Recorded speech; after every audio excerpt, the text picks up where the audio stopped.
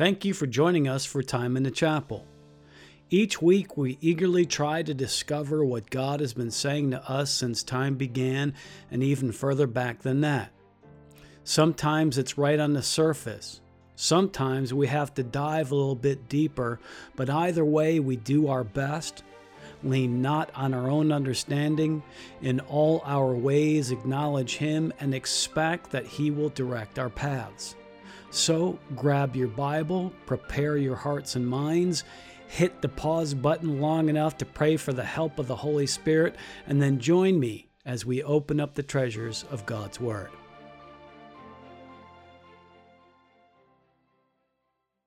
In this episode, we will be celebrating the communion, otherwise known as the table of the Lord, or even sometimes the Eucharist. But before we get started, let me say a few things. In this ministry, we do things a bit differently than you may be used to. In most Christian churches around the world, there's a lot of tradition that goes along with this celebration. And let me say, by the way, that includes those independent evangelical churches who like to proudly claim to be tradition-free. We, in this ministry, like to keep it simple. We follow our Lord's instructions, and we handle ourselves in a scriptural manner while we celebrate. Now let me explain, and this is all you'll need to know to celebrate with us. Let me begin with some scripture, always my favorite place to start. Matthew 26:26. And as they were eating, Jesus took bread and blessed it and brake it and gave it to the disciples and said, "Take, eat, this is my body." And he took the cup and gave thanks and gave it to them, saying, "Drink ye all of it. For this is my blood of the New Testament, which is shed for many for the remission of sins." Now here in Matthew 26, we find the authorization, if you will, for the bread and the cup, collectively known as the elements. So when you celebrate the communion, you are to have a set of the elements for everyone participating with you. That is, you'll have some bread and a cup with something to drink. Those are the elements. Now, although we are not going to get too hung up on the details of the elements, here are some guidelines. First, the bread. Now, forget tradition. I know some of you are used to the little round wafers that are given out in some churches. Now, I'm not a big fan of that, but I don't want to get into why I'm not a big fan of that into what I'm calling this mini lesson. Plain old bread is fine. That's what scriptures say Jesus used, so there's no reason to be too elaborate. However, having said that, let me say that when we in this ministry partake, we use unleavened bread. You maybe know unleavened bread as matzah or matzo crackers. The reason why we use matzo crackers or unleavened bread is because we can be certain that's what Jesus ate that night. The story of what we today call the Lord's Supper or the Last Supper took place during the celebration of Passover, and all devout Jews, and trust me, there was no Jew more devout than Jesus. All devout Jews ate only unleavened bread during the celebration of Passover. Jesus and his disciples, you can be sure, only had unleavened bread on their table that night. So we use unleavened bread when we partake in the communion. Now you may ask, is it a sin to eat leavened bread during the communion, bread that has yeast in it? Is that a sin while celebrating the communion? Well, in my opinion, no. And the devil and the church, they want us to worry about that. They want us to overly worry about that, but let's not. Remember, the whole point of the communion is to remember Him, not just some silly list of ingredients. Let's just make a decision on the type of bread and then go with it, because it's just bread. Again, tradition may want to tell you something different, but it is just bread. The important part in all of this is what the bread represents. And Jesus told us what that is. Quote, I'm reading from Scripture again. Jesus took bread and blessed it and brake it and gave it to the disciples and said, "Take, eat, this is my body." So that's the bread. It's a symbol of his body, the body he gave up for us. So what's next? Matthew 26:27, and he took the cup and gave thanks and gave it to them, saying, "Drink ye all of it. For this is my blood of the New Testament, which is shed for many for the remission of sins." Now here is where there's been a sustained battle for centuries. Again, our aim in this lesson is not to argue, fuss, and fight. So let's just keep this simple by again telling you what we believe and the manner in which we partake.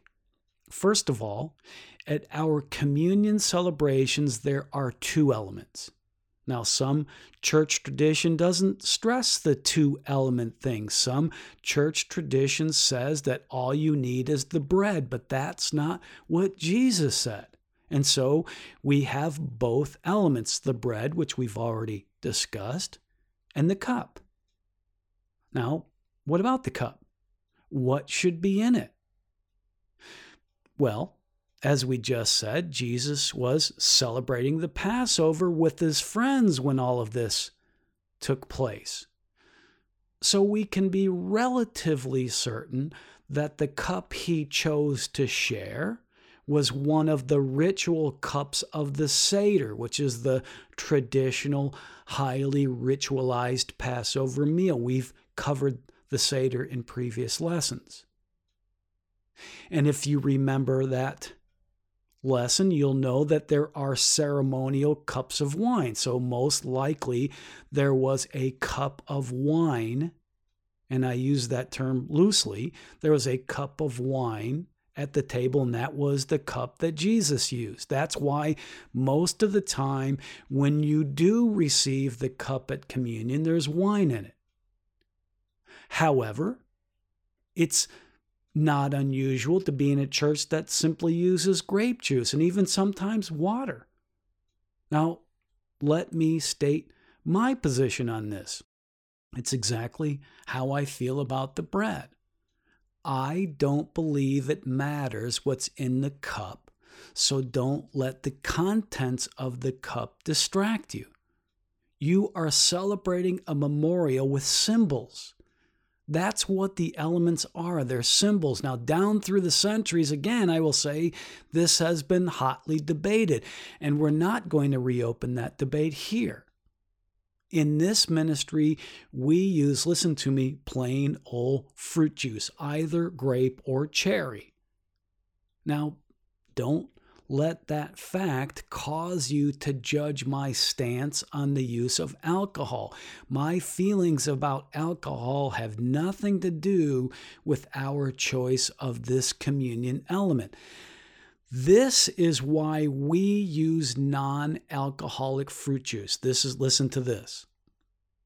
In order to produce alcohol, some of you know, you will most likely use a type of yeast. Now, this is, of course, an oversimplification. Please don't email me and write me letters trying to straighten me out about the fermenting process. Most commonly, fermentation of alcoholic beverages involves the introduction of yeast. Now, yeast is leaven, and since there is to be no leaven whatsoever in the homes of devout Jews during the Passover and the Feast of Unleavened Bread, by the way, which follows the Feast of Passover, because there was no leaven in the homes at that time, during that celebration, we believe that Jesus probably didn't hand out alcoholic wine. Alcoholic wine is technically leavened grape juice. Now, can I state that categorically? Can I categorically say that Jesus did not hand out wine? No, it doesn't say. And what do I say every time the Bible doesn't say something about something? It's not important. But I will say, as I did before, I don't think you're sinning if you do things differently or think things differently than we do when it comes to the contents of the elements. Once again, I say you decide what you use and then listen to me, put the whole matter out of your mind.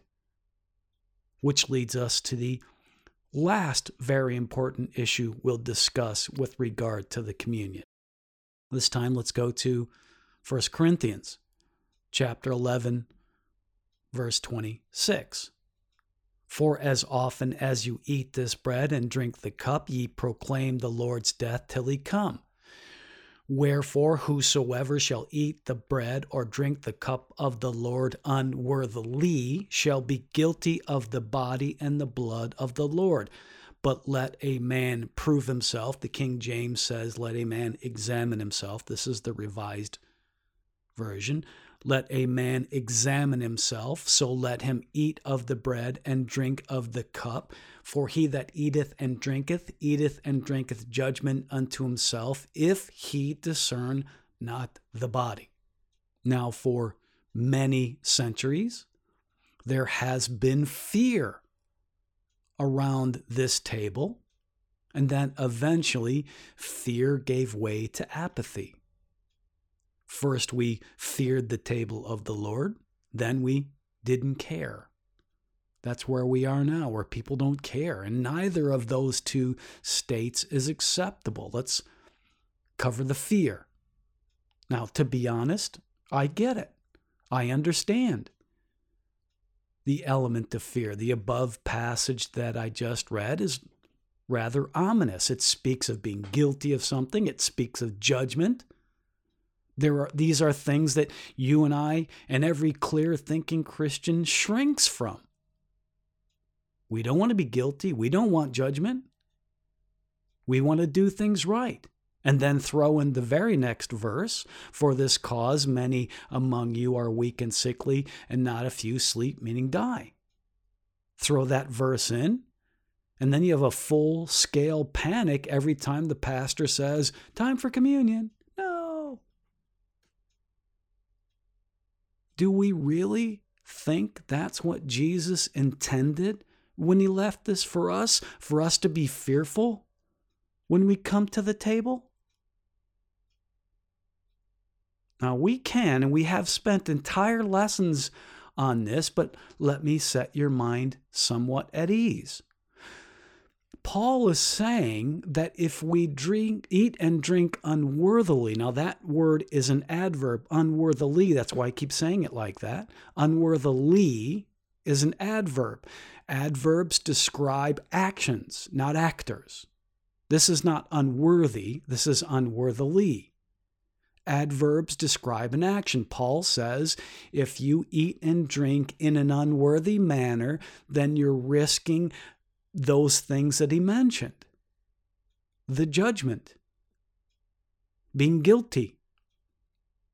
If you partake in an unworthy manner. Now, I don't want to go into too much depth here about what those things are that he says you're risking, because the point of this lesson is to go over how to make Jesus happy when you celebrate the communion. In this lesson, we're not focusing on anything other than what God expects out of us, because frankly, if we do what he asks, well, then it won't matter what happens to us when we do otherwise, right? God says to eat and drink in a worthy manner, so let's just do that. Well, what does that mean? Fortunately, Paul tells us, and he tells us in plain, easy language. Paul says that the unworthy manner is eating and drinking, not discerning the Lord's body. The unworthy manner is when you don't discern the Lord's body. A worthy manner, therefore, is discerning the Lord's body, right? Does that make sense? Now, maybe you're saying, well, what does discern mean? What does that mean? Well, let's look at Webster's. Now, this is important. This is important to get to the basics, not only to avoid those negative ramifications of not eating and drinking worthily, but also because this sweet little celebration was given to us by someone we love, right? He told us to do this, and we love him. If your dear granny asked you to take your shoes off in the house, you'd do it because she's your sweet granny and you love her and you want to please her. You don't ignore granny, at least I hope you don't. You don't sit there and, well, should I take my shoes off or shouldn't I? I mean, how important is this? Is granny going to smack me in the back of the head? Is that really what you think about? Granny asked me. I love her. I'll do what she says. Why would this be any different? Jesus said, do this in remembrance of me. You're going to find out in a moment that remembrance and discerning are the same thing. Now, according to Webster, to discern means to come to know or recognize mentally. It's that simple. That's the definition of the English word discern. It also sounds, well, pretty close to the word remembrance, don't you think? Real quick, Webster says remembrance means the state of bearing in mind. Same thing as recognizing something mentally. They mean the same thing. Jesus wants you to remember him, to discern what he did for you when you go to the table.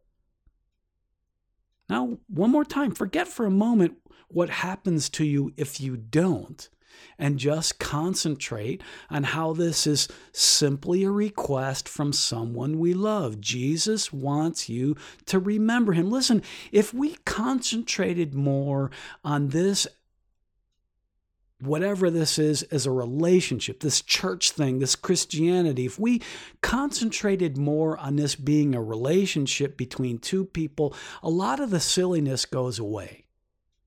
We cloud it with tradition. We make it foggy with all the silly things that we do and think and say. It's a relationship. You can get to the true meaning and intention of things if you just realize this is a relationship. Jesus said, do this in remembrance of me. Okay, I love you. That's what I'm going to do.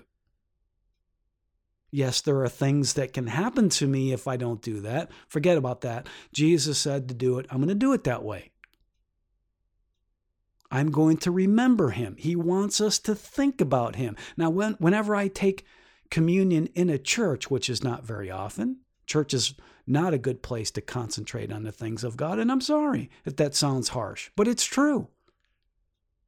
Church is not a good place to go if you want to concentrate on the things of God. Not most churches. There are some churches, sure. Most churches, no. Tell me, honestly, does it look like anyone is concentrating on Jesus at communion in church? Again, maybe some, but not very often, unfortunately. And that's partly why we celebrate communion with you through this ministry, either over the radio or through our web stream, or now through these podcasts. We want you to have some control over your discerning environment. So when you partake, and the lesson, again, I want to tell you, the lesson that follows this little intro, some little intro, the lesson that follows this intro is one in which we go to the table of the Lord, and I'm suggesting to you that if you want to partake, once we get to the communion in this lesson, I'm going to tell you it doesn't happen right away.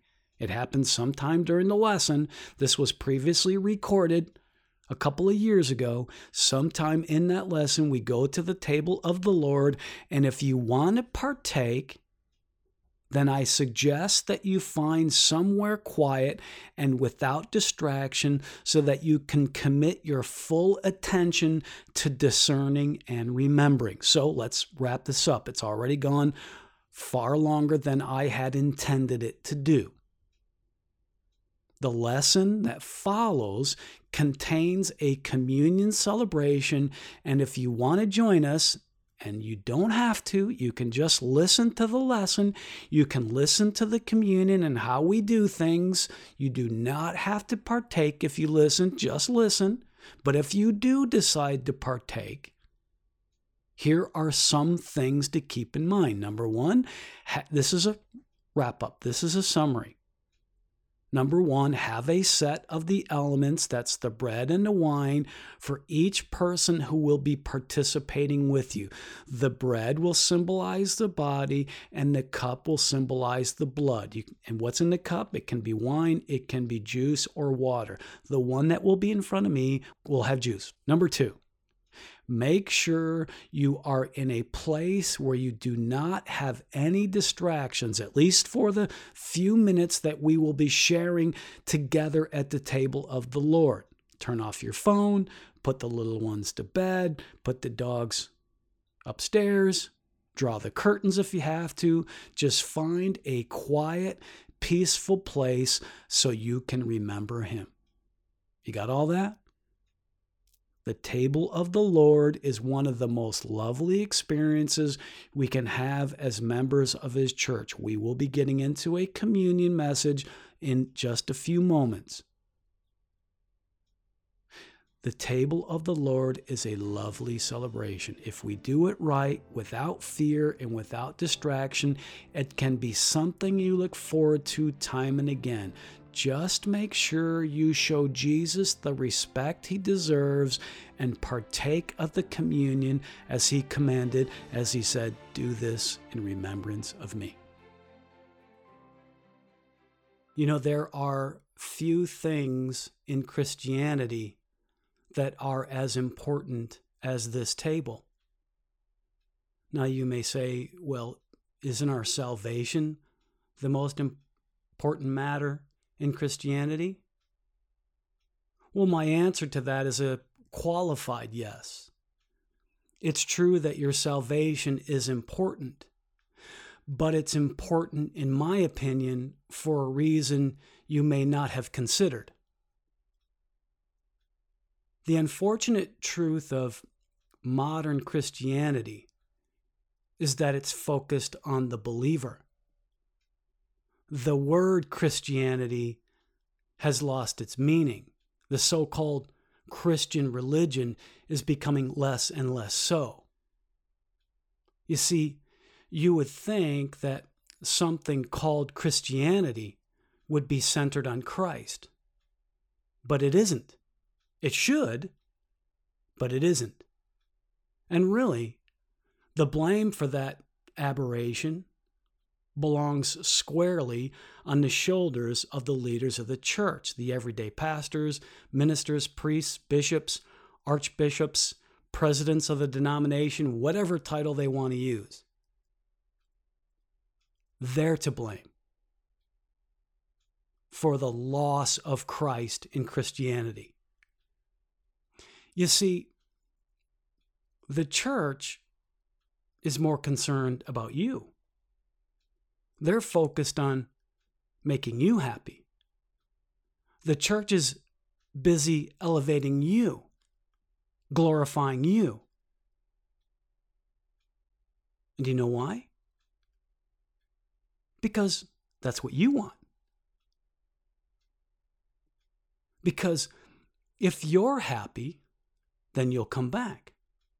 And chances are, if you come back often, you won't let that collection plate go by without at least throwing in a few scraps now and then. And it's those scraps that keep the doors open. John, you are really an SOB when it comes to the church. Maybe. But let me ask you, do you think I'm wrong?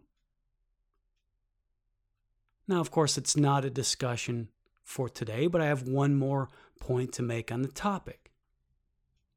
Do not blindly trust any man-made institution. Religion is a man-made institution, in case you didn't already know that.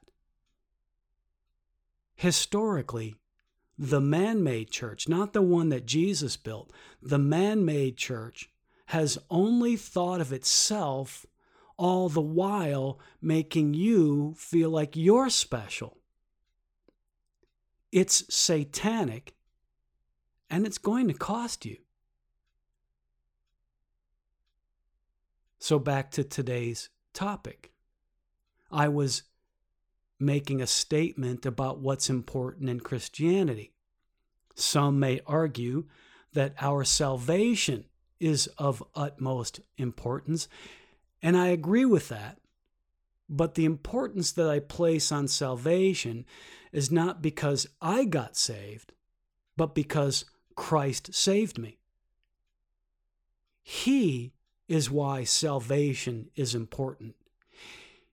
It's what He did that makes salvation of the utmost importance. I'm really just a small part of that.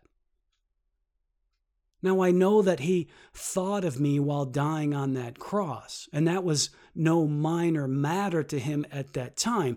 But in the grand scheme of things, my inclusion in all of this is currently unimportant. Same thing goes for you. The importance of salvation, and frankly, everything else in Scripture, is because it is of and through Him. Salvation is not important because I got saved. It's important because He saved me. Now you say, well, sounds like you're splitting hairs. Listen, a miss is a miss, whether you miss it by a millimeter or a mile. Arguably, one of the most important contributions to the greatness of this country was the invention of the steam engine. At one time, this country was crisscrossed with railways that brought progress to a backward, isolated, wilderness-covered continent. Now, I suppose you could debate whether this helped mankind or not, but harnessing the power of steam transformed not only this country, but the entire Western world. Well, without boiling water, you don't have enough power to move your machine. Water boils at 212 degrees. At 211, it's just hot water with no value to the progress of that machine. One little old degree. What may seem a minor difference can have a profound effect. Yes, I will agree that salvation is of utmost importance, but salvation's value is in the Savior and not the saved. The very same thing should be said about the table of the Lord, and that's why we treat it with such high regard around here. Partaking in communion is a blessed thing because He's in it. Listen, there are a lot of folks that get really bound up in the details of this celebration and have since it was instituted. Some say you can only partake in a church. Some say a priest or a minister or a pastor must be present. Some may say you have to bless the elements. Some say you have to have incense. Some say you have to examine your own worthiness before you can partake. Some say you can only have wine. Some say you can't have wine. And let me say, all of these parameters will be presented with very convincing theological arguments. But in the end, all of these petty disagreements have the effect of removing Christ from the celebration. And the funny thing is, that's the only requirement Jesus put on it. The only thing Jesus said about this was that we were to do it in remembrance of him. 1 Corinthians 11:23 and 24. The Lord Jesus, the same night in which he was betrayed, took bread. And when he had given thanks, he brake it and said, "Take, eat, this is my body, which is broken for you. This do in remembrance of me." The Bible is full of so many profound subtleties. And of course, this is by design. God wants you to treat his word as hidden treasure. You see there that Paul mentions the night Jesus was betrayed as being the night of this celebration that we are repeating this morning. Well, in Matthew's account, we're told that the night he was betrayed, the night of this celebration, was the first day of unleavened bread. Well, actually, the King James version of Matthew's gospel says it was the first day of the feast of unleavened bread. That is not an accurate statement. How dare you?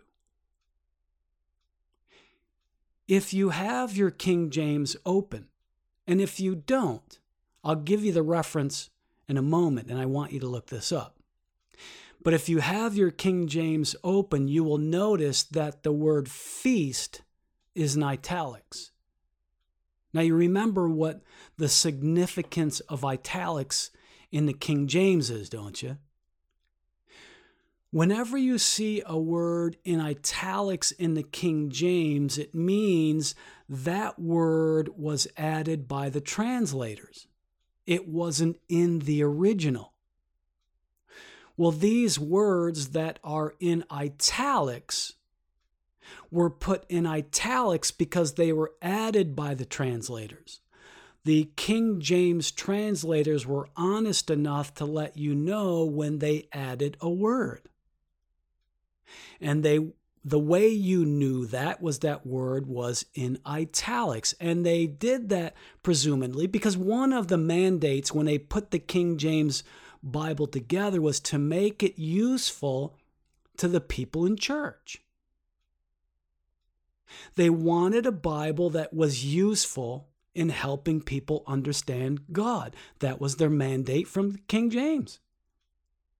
And one of the ways they felt they could do that was to better explain what was a relatively difficult document. One of the ways they did that was to put words in to help you understand.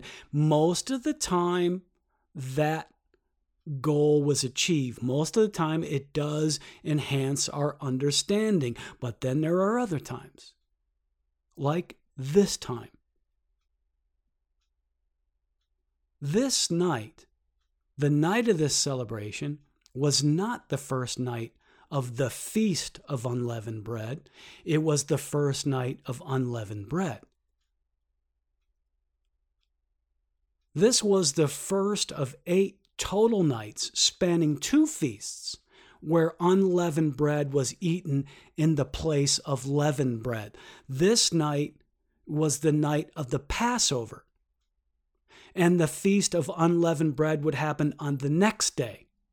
Unleavened bread was eaten on Passover, and unleavened bread was eaten during the Feast of Unleavened Bread, and those two feasts ran consecutively. So Passover happened, and then immediately the Feast of Unleavened Bread happened, and both feasts was unleavened bread only. So it was the first night of unleavened bread, not the first night of the Feast of Unleavened Bread. Why do you go through this, John?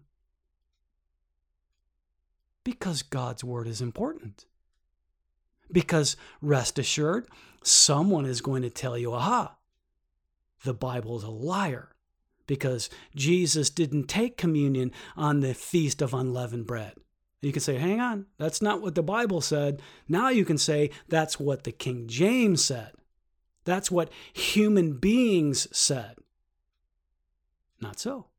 It was the first of unleavened bread, not the first day of the Feast of Unleavened Bread. Hopefully that's clear.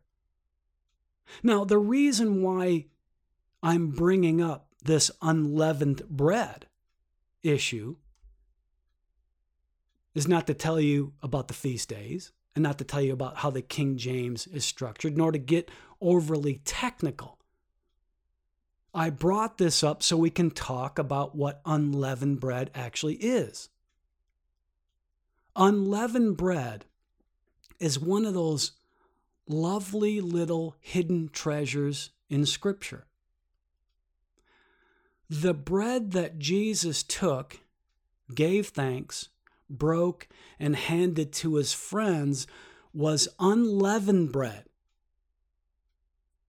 And it's simply marvelous that it was.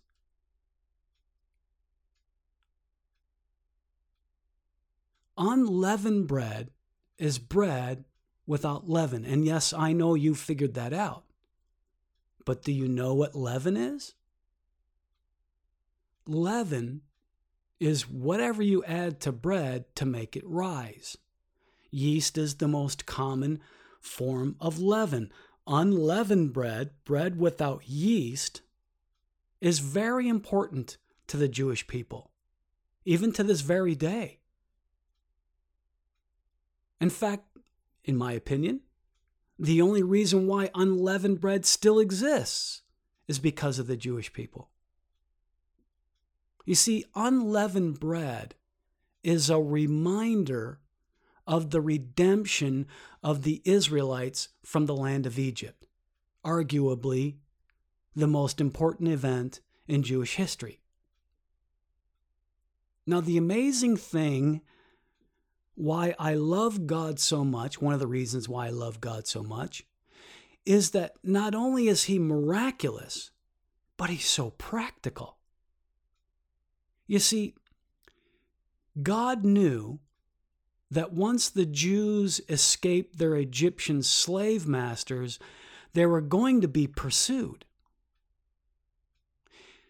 The Jewish people, God knew, were in store for an extended period of time on the run through the wilderness. Now, you know this, of course.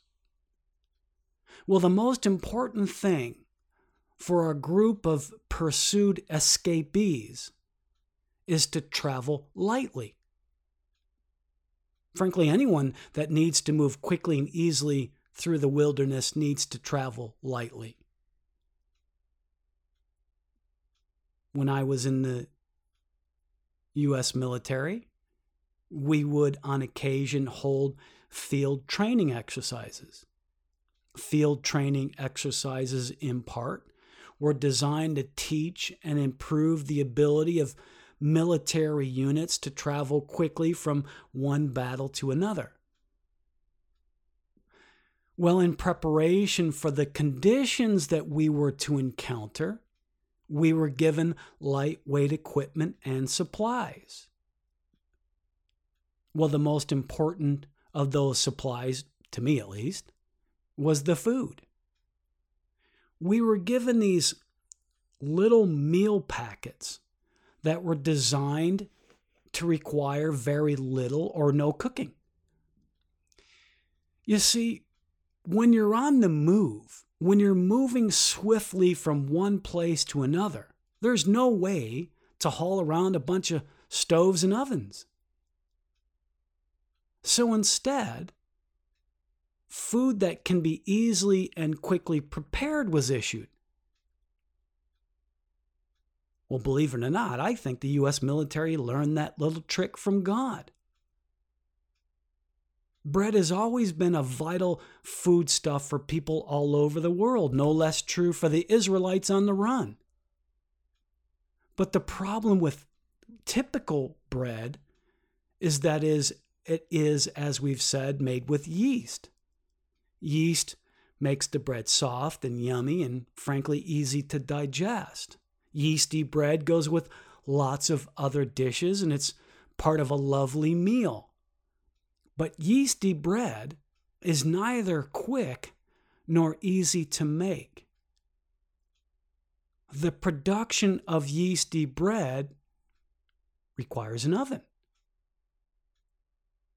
You can't carry an oven with you when you're being pursued by an Egyptian army.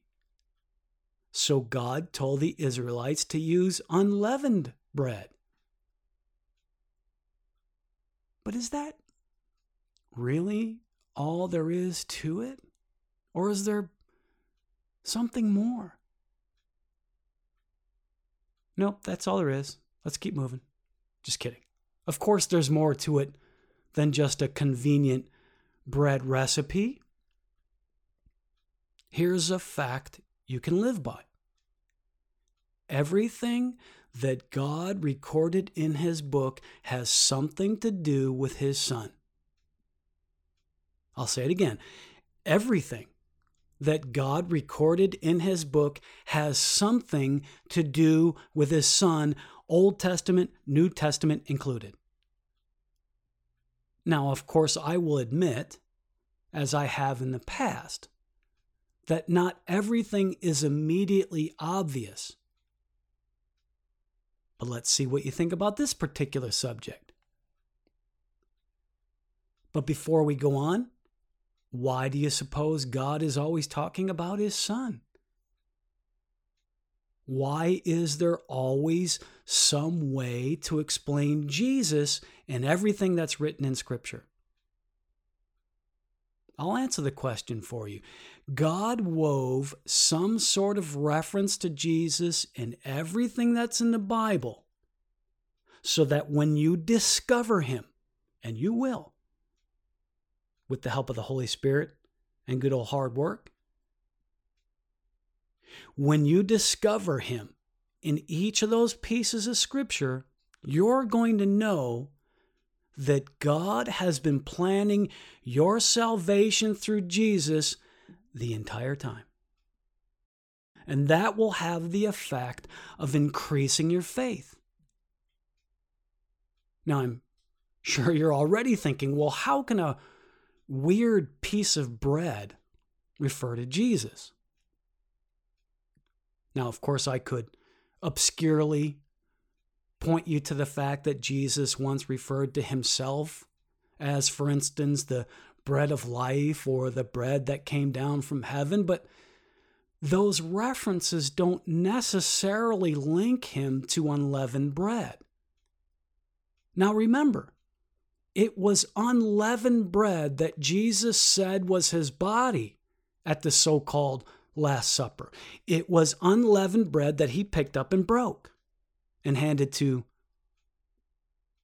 His disciples. That was unleavened bread. And that's why we're going into this depth with this on this communion. Have you ever seen unleavened bread? Now, it may surprise you to hear me say that. I'm almost certain you have. Unleavened bread, though an actual biblical thing, is also quite common today. And I'll repeat what I said. It's common today because of the Jewish people. In the Old Testament, the two-word English phrase unleavened bread is a translation of the Hebrew word matzah. Matzah. I'm pretty sure you've heard that before. Matzo or matzah. One of Sammy's favorite sicky time meals is a matzo ball soup. And like it sounds, there's just a big ball of matzo dough right in the middle of a bowl of broth, and it is 100% comfort food. Matzo or matzah bread is very common, especially around Passover, either before or during. You'll see matzah bread stacked up on grocery store shelves if you don't already shop for them. I'm sure you've seen them. The most common brand seems to be Manischewitz, but then there's Yehuda and Straits. I think Straight is actually made in New York. Now, if you've never seen unleavened bread, it looks very much like a saltine cracker, only without the salt. Matzah bread today, by the way, is exactly the same thing as it was when the Jews were wandering in the desert. Now, again, I know you're thinking, well, what does this have to do with the table of the Lord? As I said, while they were moving through the desert, even after speed was no longer necessary following the destruction of the Egyptian army, the 12 tribes, probably 2 to 5 million strong, they continued to travel lightly for the entire 40 years. All they had as they moved around were their tents and only the essentials. They were always on the move. They certainly didn't have fully stocked kitchens out there in the backside of the desert. To prepare their meals, all they had were a few bowls, maybe some jars, cups, small plates, perhaps some very crude cutlery. So because of that, food had to be prepared in the simplest of ways, bread being no exception. As we said, no bread ovens. Everything had to be cooked, if it was going to be cooked, over an open flame. And that's the only way to eat bread, is to cook it. Now, if you've ever eaten anything outdoors over an open flame, you know you have to remember a few things. First of all, open flames tend to cook on one side only unless you rig something up. For instance, nobody wants a hunk of meat that's burned on the bottom and raw on the top. You have to figure out how to cook both sides evenly. That's the advantage of an oven, is that sort of it gets hot inside and cooks both sides of whatever it is you're trying to cook. Well, you can't do that in the open air. The heat escapes up into the atmosphere. So you have to figure something out. Well, long ago, the barbecue spit was invented. You kind of run a pole or a stick of some sort through your meat, lay that stick or pole across two uprights, positioned in such a way that the meat is suspended over the flame, and then you just start turning the pole or stick slowly, and thereby evenly exposing the flame to all the sides of the meat. Before long, you have a lovely piece of mutton when the meat is nice and lean. It really works. It's a brilliant invention for meat, not so much for bread. Even if you could get the dough, leavened or not, to stay on the stick, once you made one rotation, the whole thing starts to sag down into the fire. Dinner ruined. Well, how do you accomplish even heating for your unleavened bread? Nobody wants bread that's hard on the bottom and kind of mushy on top. How do you evenly heat bread? Well, one way is to pierce the dough. You pierce it through. You see, the piercing allows the heat to rise to the top, rise through the bottom and to the top. So that's how they cooked unleavened bread. And to this day, matzah bread has holes all through it from piercing.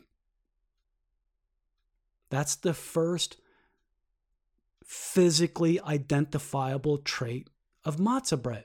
It is pierced. Now, next, because unleavened bread won't stay on a roasting pit for long, it has to be placed, piercing and all, on a grill. You all know what grills are. Well, if you've ever used a grill yourself, you'll notice that before long, there appears a pattern on whatever you're cooking. And the pattern resembles stripes. When you cook something on a grill, it becomes striped. Same thing with matzah bread. To this day, if you pick up a piece of matzah bread, you'll notice that it's pierced and it's striped. Pierced and striped. That's how you know it's an authentic piece of matzah. It has piercings and stripes. Now, one of the advantages of using a gas grill for your outdoor cooking is that the flame is controlled by a device called a burner. So a gas grill in that way is very similar to an indoor stove because the heat is applied uniformly. Well, trust me, there were no gas grills in the backside of the desert. They had to use regular open flame. And open flames don't cook evenly because the flames are not even. They're prone to flare-ups. You know what I mean, right? A flare-up is when the flame here and there sort of leaps up. High flame here, low flame there. And it's all higgledy-piggledy, which is really fun to say. Higgledy-piggledy. It means in a completely non-specific random pattern. Well, the effect of these flare-ups on the unleavened dough are little scorch marks where the flame licked up. So here and there, where the flame sort of singed the dough, there'll be little marks. And when you look closely at those marks on the finished unleavened bread, you'd swear that they look like bruises. Little dark spots that resemble bruises. Matzah bread is pierced, bruised, and striped. Isaiah 53:5. But he was wounded for our transgressions. Let me tell you that is not a correct translation. This is the correct translation. But he was pierced for our transgressions. He was bruised for our iniquities. The chastisement of our peace was upon him, and with his stripes we are healed. Pierced, bruised, striped. The bread that Jesus used in that upper room was unleavened bread. It looked exactly the same way that unleavened bread looked way back in Egypt, and it looks just like the piece of unleavened bread I have in my hand. Now remember, I'm just using his words. Let's read out of Matthew this time. Matthew 26:26. And as they were eating, Jesus took bread. Now remember, this is Passover. The only bread allowed on Passover is unleavened bread. Jesus took bread. And as he picked it up, with its obvious physical characteristic, how it must have made him feel. Fear, sadness, joy maybe. After all, he was about to fulfill his purpose. As they were eating, Jesus took bread and blessed and brake it and gave it to the disciples and said, "Take, eat, this is my body." This was a moment that had been waiting for 1,200 years. Ever since those Israelites first prepared that very characteristic looking different bread out there in the wilderness. Now, don't you think they must have thought, why is this bread so important? Why does God want us to make bread this way? They must have known there was more to it than just the practical application as we've already described, don't you think? These were not ignorant people. They may not have been worshiping this God for very long. They didn't have much chance to do that for the previous 400 years while they were captive to the pagan worshiping Egyptians, but I'm certain they still knew all the stories. They must have told and retold the old tales of their fathers. They knew about this God. They heard how this God gave Abraham a miracle baby. They knew about that. They knew that that miracle baby eventually led to the establishment of them themselves. Certainly they knew about Jacob. His name was Israel. They were the tribes of Israel. They were the tribes of Jacob. They knew that. Generation after generation, they told the story about this fantastic God.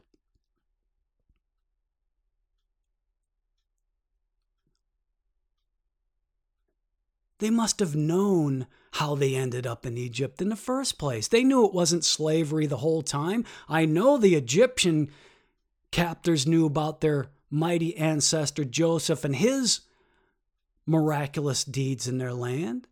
The Egyptians knew about that. The Israelites must have known God was at work doing something. This unleavened bread must mean something. God is being way too specific. Well, the answer had to wait more than 1,000 years. But here he was, with that ancient symbol of himself right there in his hand. Can you imagine? I mean, he had celebrated the same celebration of Passover in every one of his 33 years, so he knew all about the presence of matzah at the Seder. But now the whole thing is, well, it's about to come full circle. He saw the stripes. He saw the bruises. He saw the pierces. And he knew those spoke of him. And so what does he do? He breaks it and says, "This is my body." The culmination of history was literally and figuratively in his hands. And he breaks it. Now, the Bible doesn't tell us this, but I believe he broke that bread with only one thought in mind. It was actually something he had said not too long before. John 10:17. "Therefore doth my Father love me, because I lay down my life, that I may take it again. No man taketh it from me, but I lay it down myself. I have power to lay it down, and I have power to take it again. This commandment have I received of my Father." He broke that bread, the symbol of himself. It didn't come to him broken. When it was given to him, it wasn't broken. He broke it. You understand? No man was going to take his life from him. He wasn't a martyr. Martyrs' lives are taken. He broke that symbol of himself. He saw the bruises, he saw the stripes, he saw the piercings, and he knew it was him. That's what he meant. This is my body. It's kind of amazing, don't you think? Poetic, poignant, beautiful. And after that, he said, do this in memory of me. In exchange for eternity, all he asked at that moment anyhow, at this table anyhow, all he asks you, all he asks me is to remember him. I say this all the time when we do this. This is just one of the most moving, heart-wrenching things I've ever heard. Do this in remembrance of me. Remember me. Remember what I've done. Don't forget me. I mean, it's excellent advice, of course. But it's also something that benefits us. Remembering him is another way of saying live by faith. But I don't think that's what he was thinking at that moment. I think he saw the pierces and the bruises and the stripes, and he must have thought, I hope they make all this worth it. I hope they don't make this a waste of time. Listen, am I being a little overdramatic? Maybe. But he did ask us to remember him. Remember last week we referenced the time that Jesus said he doesn't call us his slaves anymore. He calls us his friends. He wants his friends to remember what he endured for them. Can we do it? Can we do that for him? Please pick up the bread. Look at it. Notice what it symbolizes. Even if you don't have matzah bread, imagine what that bread must have looked like to Jesus. Remember his sacrifice. Remember his pain. Remember the beating and the bruising and the nail piercing and the whipping that left stripes on him. See that he did it for you. See that he was thinking of you when he went through all of that. Take the bread now. Thank him, but mostly remember him.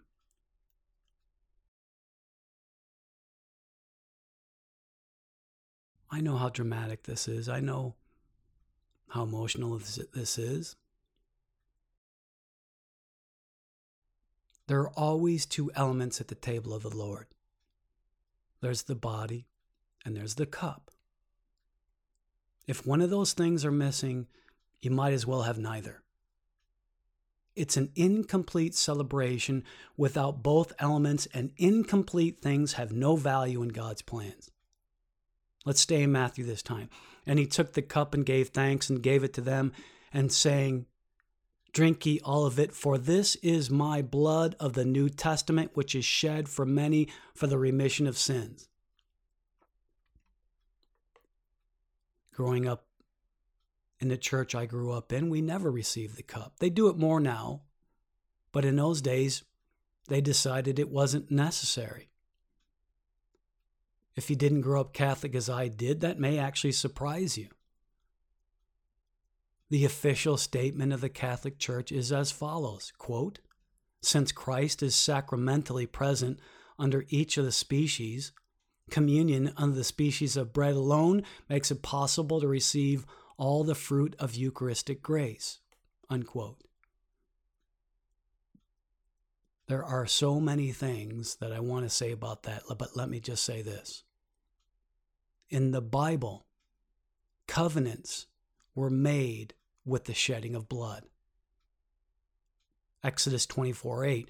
And Moses took the blood and sprinkled it on the people and said, Behold the blood of the covenant, which the Lord hath made with you concerning all these words.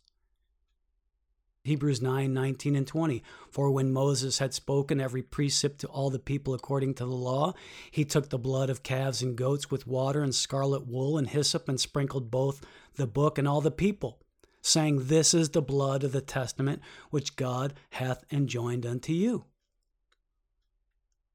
Matthew 26:27 and 28. And he took the cup and gave thanks and gave it to them, saying, Drink ye all of it. For this is my blood of the New Testament. That word actually means covenant. For this is my blood of the new covenant, which is shed for many for the remission of sins. Blood at the new covenant. You cannot do this without the blood. It's actually really amazing how consistent the Bible is, don't you think? Now, one more thing before we partake of this cup, and it relates to our discussion of the bread. The English word shed there in verse 28 is actually a good choice, I think, because it properly captures the tone of the original, which is rather unusual for the English language. The word that it's translating is a form of the verb ekuno. Strong's dictionary says ekuno means to pour forth, to gush out, to run greedily out.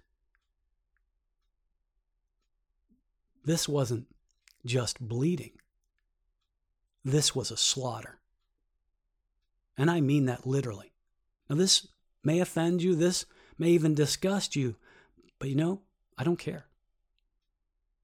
I'm certainly not trying to be repulsive. I'm just trying to tell you what it is. The Theological Dictionary of the New Testament says this word is intended to describe violence. This is the word that Greek speakers would use to describe a violent death. Pick up your cup and look at it as we prepare ourselves. Ekuno.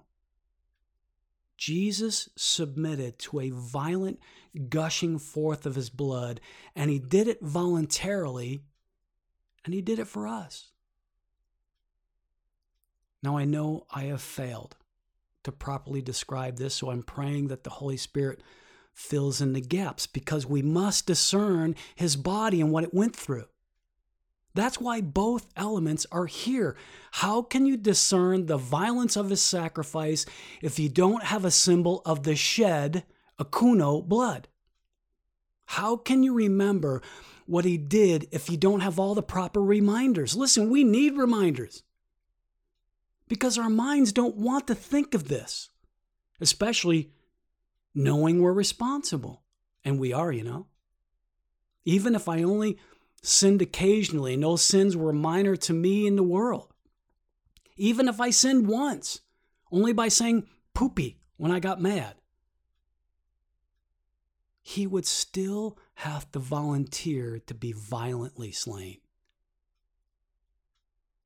But why? Why the violence? Why such a high cost? Well, his death had to be costly because, among other things, though we may think it differently, sin is no small matter to God. And God wants you to know that. He already knows it. But we must call to mind the violence of the death of Jesus, because we must know how steep the cost of our rebellion is. If we don't remember the violence, we won't appreciate what we've been saved from, and worse yet, we may not feel compelled to tell others about it. If we don't fully appreciate the danger our loved ones are in, we may never urge them to seek help. As parents, we tell our children not to touch a hot stove because we all know how painful burns are. We frantically rush to our child as they reach up and try to grab the handle of the pot that's boiling because we have knowledge of what boiling water can do to skin. It isn't a casual correction. It's an all-out panic because we know the severity of the danger. Listen to me. You will never be useful in God's plan for the salvation of mankind if you don't fully appreciate the danger we're all in. And the only way to fully appreciate that danger we're all in is to appreciate the severity of the price that was paid to save us. This cup is a symbol of that price. It reminds us of the gushing blood that was necessary to remit sin. Take the cup now, see the high price, discern the death that was necessary, appreciate what it takes to save you, and thank Him for it. And do it now. You've been listening to Time in the Chapel, a weekly program dedicated to bringing you in-depth biblical study. Join us again next time as we search Scripture to learn more about God in your life and you in His plan. Time in the Chapel is a service of Chapel Ministries. Chapel Ministries is a non-denominational ministry with a mission to feed hungry souls. Please consider supporting this program financially. For more information, please visit our website at www.timeinthechapel.com or email us at info@timeinthechapel.com. Be sure to look for us on Facebook by searching for Chapel Ministries. Click follow to get all of the latest information.